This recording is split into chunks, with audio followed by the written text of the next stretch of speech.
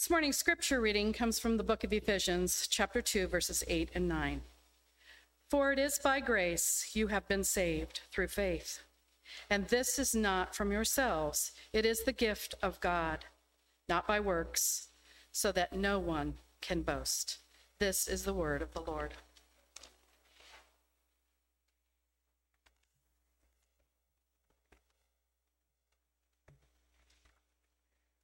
Well, good morning, church. Good morning. And welcome to those joining us online. Hello to you as well. And those that will watch this later, hello to you. As we get started here today, let's pray together. Lord, may the words of my mouth and the meditation of all of our hearts be pleasing in your sight. Lord, our rock and our redeemer. Amen. Well, we are in a sermon series. Yay! Called The Magic Inside. If you haven't been with us, we've been looking at some children's books. Specifically books that I really enjoy reading to my kids for the most part. And so maybe if you're older, maybe you haven't seen some of these books because they're a little newer books, but we've been looking at kids' books and looking at their story and then taking something from that story and looking at how Scripture really has a great intro to something in Scripture. And I'm really excited about today's book because it's one of my favorites like all the rest of them. But I love this book because most people come across this book and they go, what is with this book, right? It is a book that most people, when you come across it, you go, who wrote this and why? And this is horrible. And in fact, when my grandparents come, I would say my grandparents, but when my kids' grandparents come, Kelly's parents come to our house and they find this book, they hide it to make sure they don't have to read it to the kids. And in fact, my wife encourages this. And I had to go ask her, I was like, hey, honey, I need to find this book because I might need to bring it in to share with everybody this book here today. It is a book called Dude. Dude. With an exclamation point, dude. This is the cover of the book. Does anybody know this book, first of all? All right, yeah, all right. One person in here, right? All right, I want to teach you the art of this book. Now, this is really funny. You may not be able to see this on the picture, but thank you, wife, for being here today. I appreciate that. This is a book called Dude, and as you can see, there's a platypus, a beaver, and a shark on the front cover.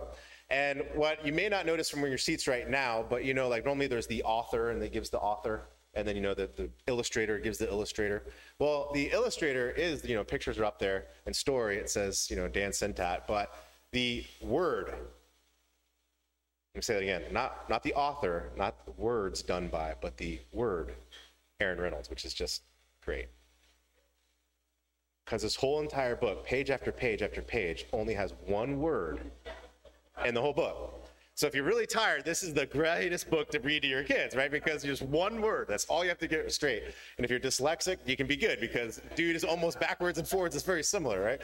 And so dude, right? And what's great about this book is it is a story of a platypus and a beaver that go out to the beach and they go surfing. And of course, a shark comes along and freaks them out. And the story goes on from there. But what's great about this story is every single word is dude.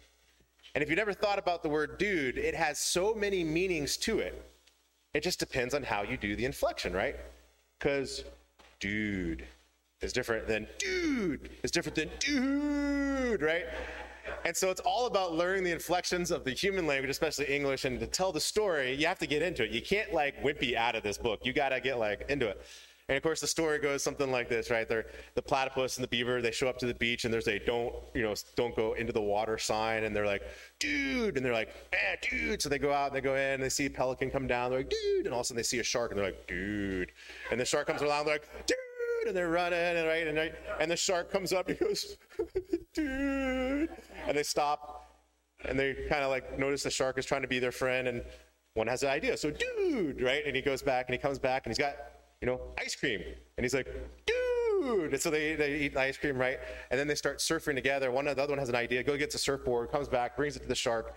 And the shark surfs with them, except they all end up crashing. And they're like, dude, right? And then they crash and they're laying on, they're like, dude, right? On the beach with their broken surfboard as they cry about it.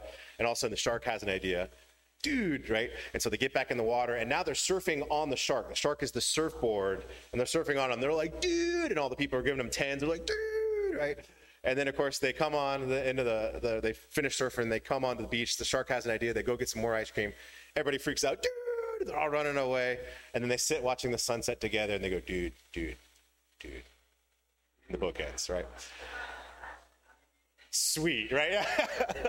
And if you really want to appreciate this book, you have to have a surfer dude read it to you. So you can go online, find a YouTube. You can probably find it pretty easily, but find this book, and it's a guy that reads it, totally surfer dude, reads it with his wife and kid, and they all do the parts. Fantastic. It's literature at its best. I can't recommend it to you enough. But that's the book, right? And most people would hate this book. I love this book, and my kids get into it. They do all the parts, and it's great. We have a lot of fun, and in some ways maybe they're being little drama actors for you for later, for your choir amusements and stuff like that. So we'll see what happens, but that's the book. And what I love about the book is, of course, that idea, right? A whole story can be told with one word, because that word has so many just beautiful meanings to it and uses to it. It really tells a tenement about that word, right? It says so much about that word and what it means. And guess what? The Christian faith has a word like this. In fact, we have many words like this, actually, but there's one that probably stands out far and above the rest. A word that has so many meanings and is so beautiful, you can tell the whole story with just that word. Now, in your head, you're probably wondering, of course, what that word may be. There's a whole bunch probably processing through you. I'm going to go with the word that a lot of the reformers loved.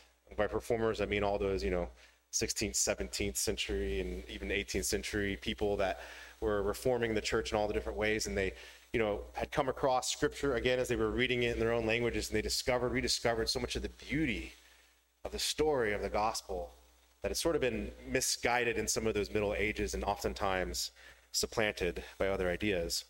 And the church, even all the church universal, came back to the scriptural basis of what these words meant. And you're probably wondering, is it the word love? And love's a great one.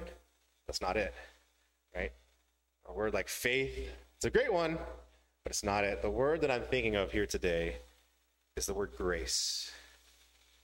Grace. It's a huge word, enormous word. And when you read scripture, it's just the ideas that grace comes across and displays and presents to us is just enormous, that you can tell the whole entire story of the Bible in that one word, grace. Now, it's interesting. I just want to take a minute. We're going to be jumping into that word, of course, for the rest of this sermon, but I wanted to point out just a little interesting kind of tidbit is oftentimes you often hear the words grace and mercy together. And there's a good reason for that, is because they're so interlinked in so many different ways, but mercy and grace are technically different. In other words, mercy is this idea. Mercy is the idea that you deserve something and you don't get it. So in other words, you may deserve, you're standing before the judge and you deserve a harsh sentence, and the judge is lenient on you. You received mercy.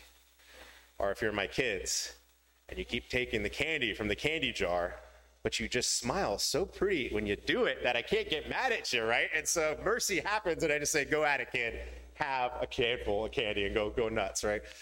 Mercy, it's that idea of you deserve something, and in fact, you deserve punishment in so many ways, but you don't get it. That's called mercy.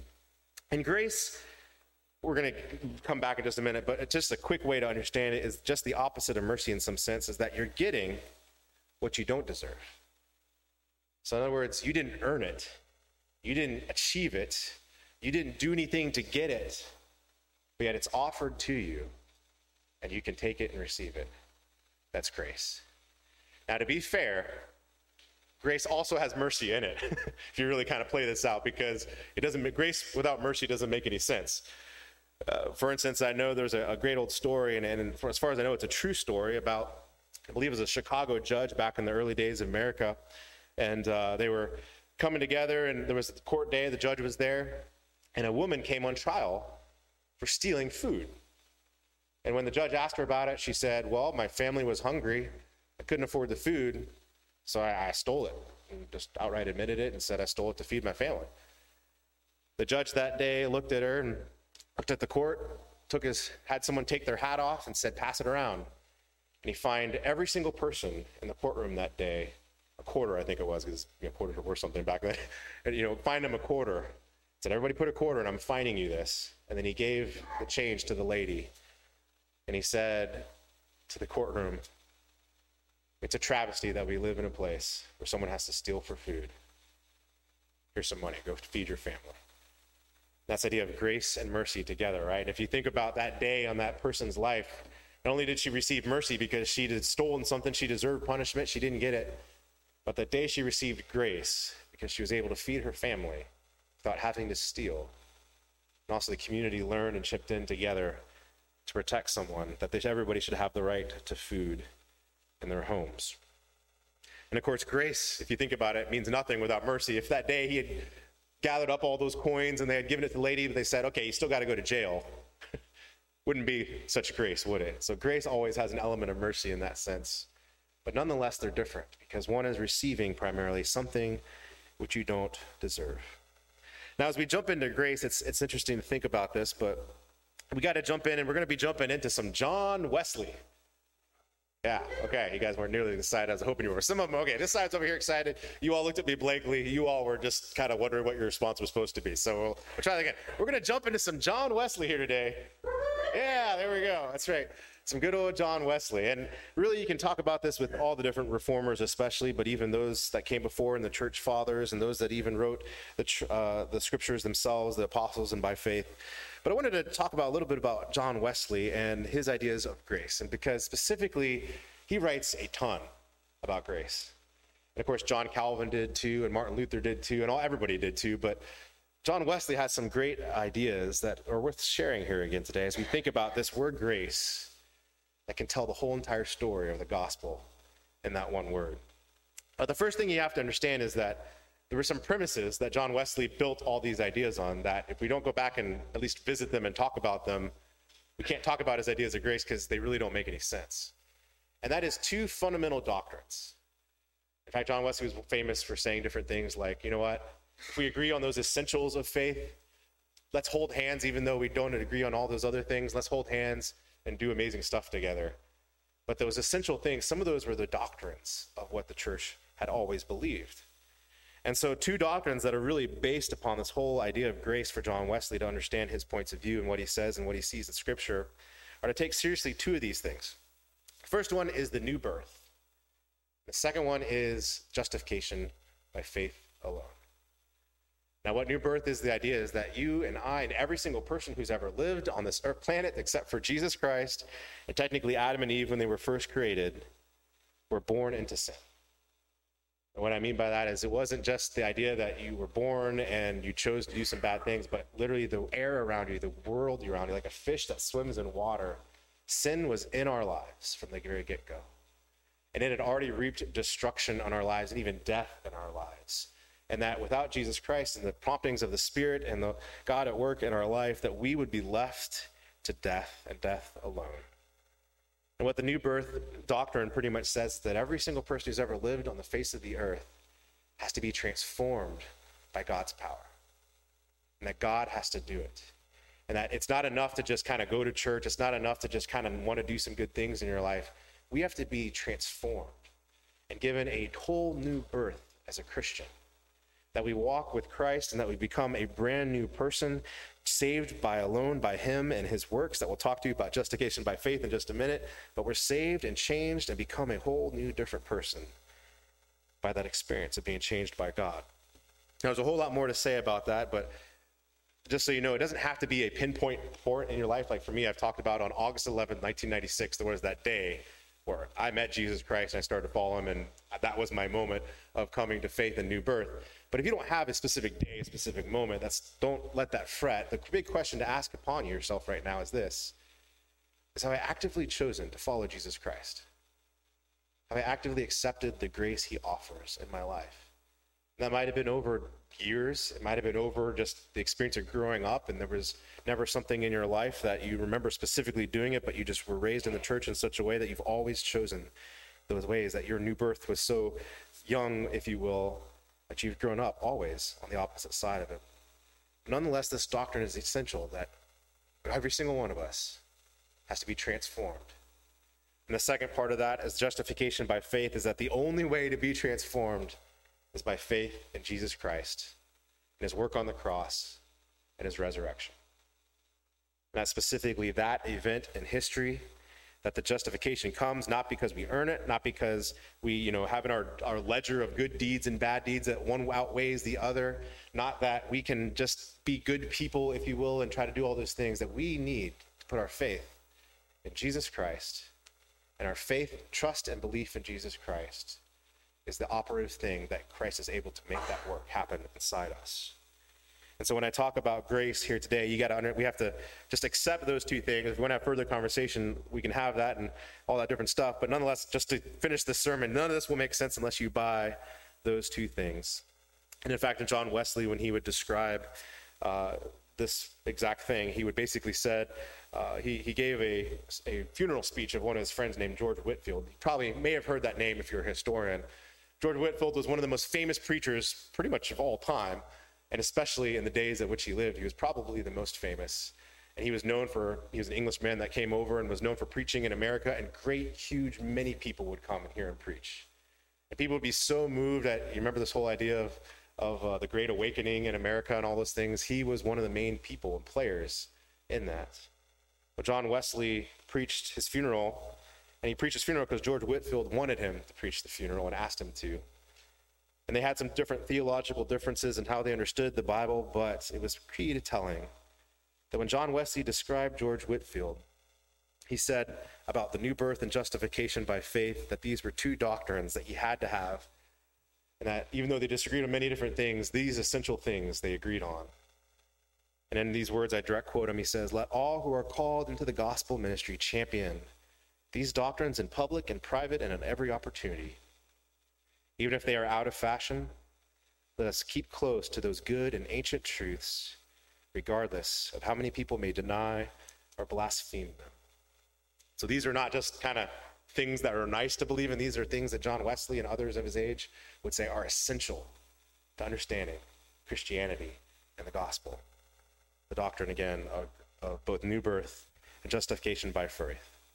Now, in the context of that, John Wesley talked a whole bunch about grace and what it means in our life. And his best way known to work, John Wesley was a theologian, but he wasn't a theologian in what many ways theologians do. Most theologians do this. They go, I'm going to sit down and write everything I know about God and make a book about it. And if they're really overachievers, they write many books about it. And so you get these like anthologies of theology of people, right, that are just, you have to buy like 15 books to get the theology of someone in history, right? And they write and write and write about it. John Wesley did not write like that. He was a theologian, but he wrote it in sermons. And in fact, kind of how he did his theology was he had 52, what they call the standard sermons of John Wesley, which he gave to his preachers. And he said, hey, when you preach, this is what you need to be preaching.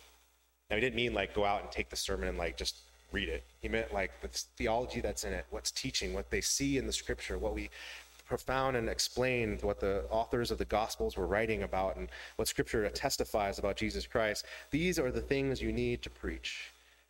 And in those 52 sermons, there's one that's probably the most famous as far as the most useful. It's called The Scripture Way of Salvation. And it's actually my second favorite of all of John Wesley's writings. But in it, he talks a lot about grace. And so a lot of what I'm going to share with you, if you want to know more about it, hear from John Wesley's words himself, you can go find The Scripture Way of Salvation of his 52 sermons, if you will, standard sermons, and read it for yourself. But in it, he describes grace. And he describes grace in a couple different ways. The first one is this. He says, you know what? We all are dead to sin. And before we even made a choice in our life, we were dead to sin because we were born into it. But he said that didn't stop God's grace from being upon our life. Now, John Calvin or someone like that would call this common grace, but John Wesley decided to call it prevenient grace. Of course, prevenient means to precede something, right? And so something else is coming after this. But his idea was that before we ever are changed by Jesus Christ and transformed into the new birth, God's grace is still in our life. And it's everywhere. It's all over the place. And in fact, the very idea that you and I aren't totally depraved of sin, but the fact that you and I have a conscience, but the fact that you and I have even though we may disagree on right and wrong, we still agree that there is a right and wrong, just the idea that right and wrong even exist. That the idea that you and I know that there is a thing as justice and not injustice, that you and I seek kindness and just recognize it as a common good that people everywhere need to have, and hospitality of others, even different than us. That we all need to walk humbly in the sense that we all know that we fall short of what we preach, if you will, and oftentimes don't do what we say and what we admonish others to do. It's called prevenient grace. That God is out reaching to us and even instills in us this very ability to feel and do these things, to understand them on some human level, even in the midst of who we are. And so that every single person that's ever lived is not only born into sin, but every single person that's ever lived has been a recipient of God's grace in that fashion. That you and I have families that are hopefully filled with love, with prevenient grace. That you and I see the beauty of the creation around us and just intrinsically know that it wasn't just happenstance that all this was created, but there was a mover and shaper to it. Prevenient grace. That whenever we come across someone doing a good act, especially for those that are in poverty or those that are just in a very hurting circumstance, there's something inside us that just says, that is good. All of that is prevenient grace in our life, and God is constantly reaching out and calling us to him. But there's not only that, but there's justifying grace. And what John Wesley meant by that is that moment of new birth. That idea that that's just not where God leaves us, that God actually, through the cross and the resurrection of Jesus Christ, offers us new life here, now, in this moment, and for eternity. That justifying grace is that idea that all the sin that is in our life, that the death that's in us, and the ways which we still choose to sin apart from God, all this is offered with pardon by the work that Christ did on the cross. And that you and I can have our sins pardoned and washed clean. John Wesley said this is justifying grace. To be not only a new born again Christian, if you will, to be born again in the family of God and to be God's holy child, but to be God's holy child in such a way that is truly transformative in the way that we seek God and God alone. That justifying grace, and we know God's goodness. We have the assurance of faith that we hear the Holy Spirit inside ourselves, and once again, we become a new creation. But John Wesley didn't stop there. And in fact, so many times in churches and sermons when we preach on grace, we stop right there. But John Wesley didn't stop there. He said there's also sanctifying grace. And what John Wesley meant by that is, he talks about how when you first become a new believer and you're just overwhelmed with the sense of God's love in your life, you feel like all evil has just been washed out from you, like a tidal wave just came and just took out all the sin in your life and washed it away. And there's this moment of your life where you feel just new and free and you're just filled with love for God and neighbor. And then you're like, I am free from sin, right? And all of a sudden, temptation comes a knocking and you realize sin is still inside you at some degree. That even though the justification has happened and you've been pardoned, that sin is still at work and God is still doing a work in your life, transforming you and bringing you into that full idea of being fully sanctified by grace. And John Wesley called this sanctifying grace. And it's the grace that gets deep down in those darkest closets of our life. It's the grace that gets down into the nitty-gritty of our heart, that exposes all those places that we thought we were good, and we realize, whoa, there were motives there that were not pure. Whoa, there were desires there that did not please God. Whoa, there is temptation there. Through God's grace and his work inside us, the regeneration of this Holy Spirit brings us to a place where we less and less desire that sin, and we more and more desire to love God and our neighbor. John Wesley called that sanctifying grace. And I love that in the scripture way of salvation, he goes on, and how John Wesley would write is he'd do it kind of in the old English style of writing. He'd present his case, and then he would go back and he'd argue with point and counterpoint for those that would come and say, hey, well, what about this? Well, what about this? Well, what about this? And I love what he says at the end of that sermon of the scripture way of salvation. He basically says, you know what? As I read scripture, it seems like we could be sanctified in life totally. And he says, kind of funny thing is when you think you have been, all of a sudden you realize you haven't. So it's this kind of tricky thing, right? But he goes on to say, you know what? Even if it's not possible, even if God doesn't do it, what do you lose in trying? What do you lose in more and more being surrendered to the Holy Spirit? And what do you lose by accepting every single grace that comes across your life that God gives us to be transformed totally into a new and different person for Jesus Christ, and to know the assurance of the Spirit? And so there's this idea of that, you know what, John Wesley kind of leaves open-ended this idea of, on earth before you die, can you be totally sanctified? He'd say, why not go for it, right? Why not? In fact, here today, every single moment of every single life, we're given a new opportunity to accept God's grace yet once again in our life, to be transformed by him, to be pardoned, to become more like Jesus Christ. It's one word, but it's a good story. And it's the story of which we live by. Let us pray. Lord, we're so thankful for grace. God, I can't say that word enough here today, for it is marvelous. It is astounding. It is beautiful.